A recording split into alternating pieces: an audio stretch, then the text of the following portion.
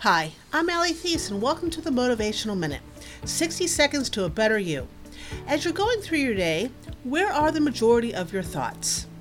Are you daydreaming of the future? Maybe you're anxious about tomorrow? Or could you be stuck in the past? I know you've heard it before. The only place your thoughts should be a majority of the time is in the present. So for your 60-second motivational minute for the week, if you want to make continuous progress, it is important that you learn how to live in the present.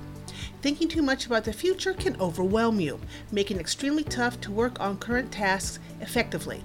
Likewise, when you live in the past and continue to remember the setbacks you've experienced, you're unable to take the meaningful action you need to continue to move forward. It's like this, people.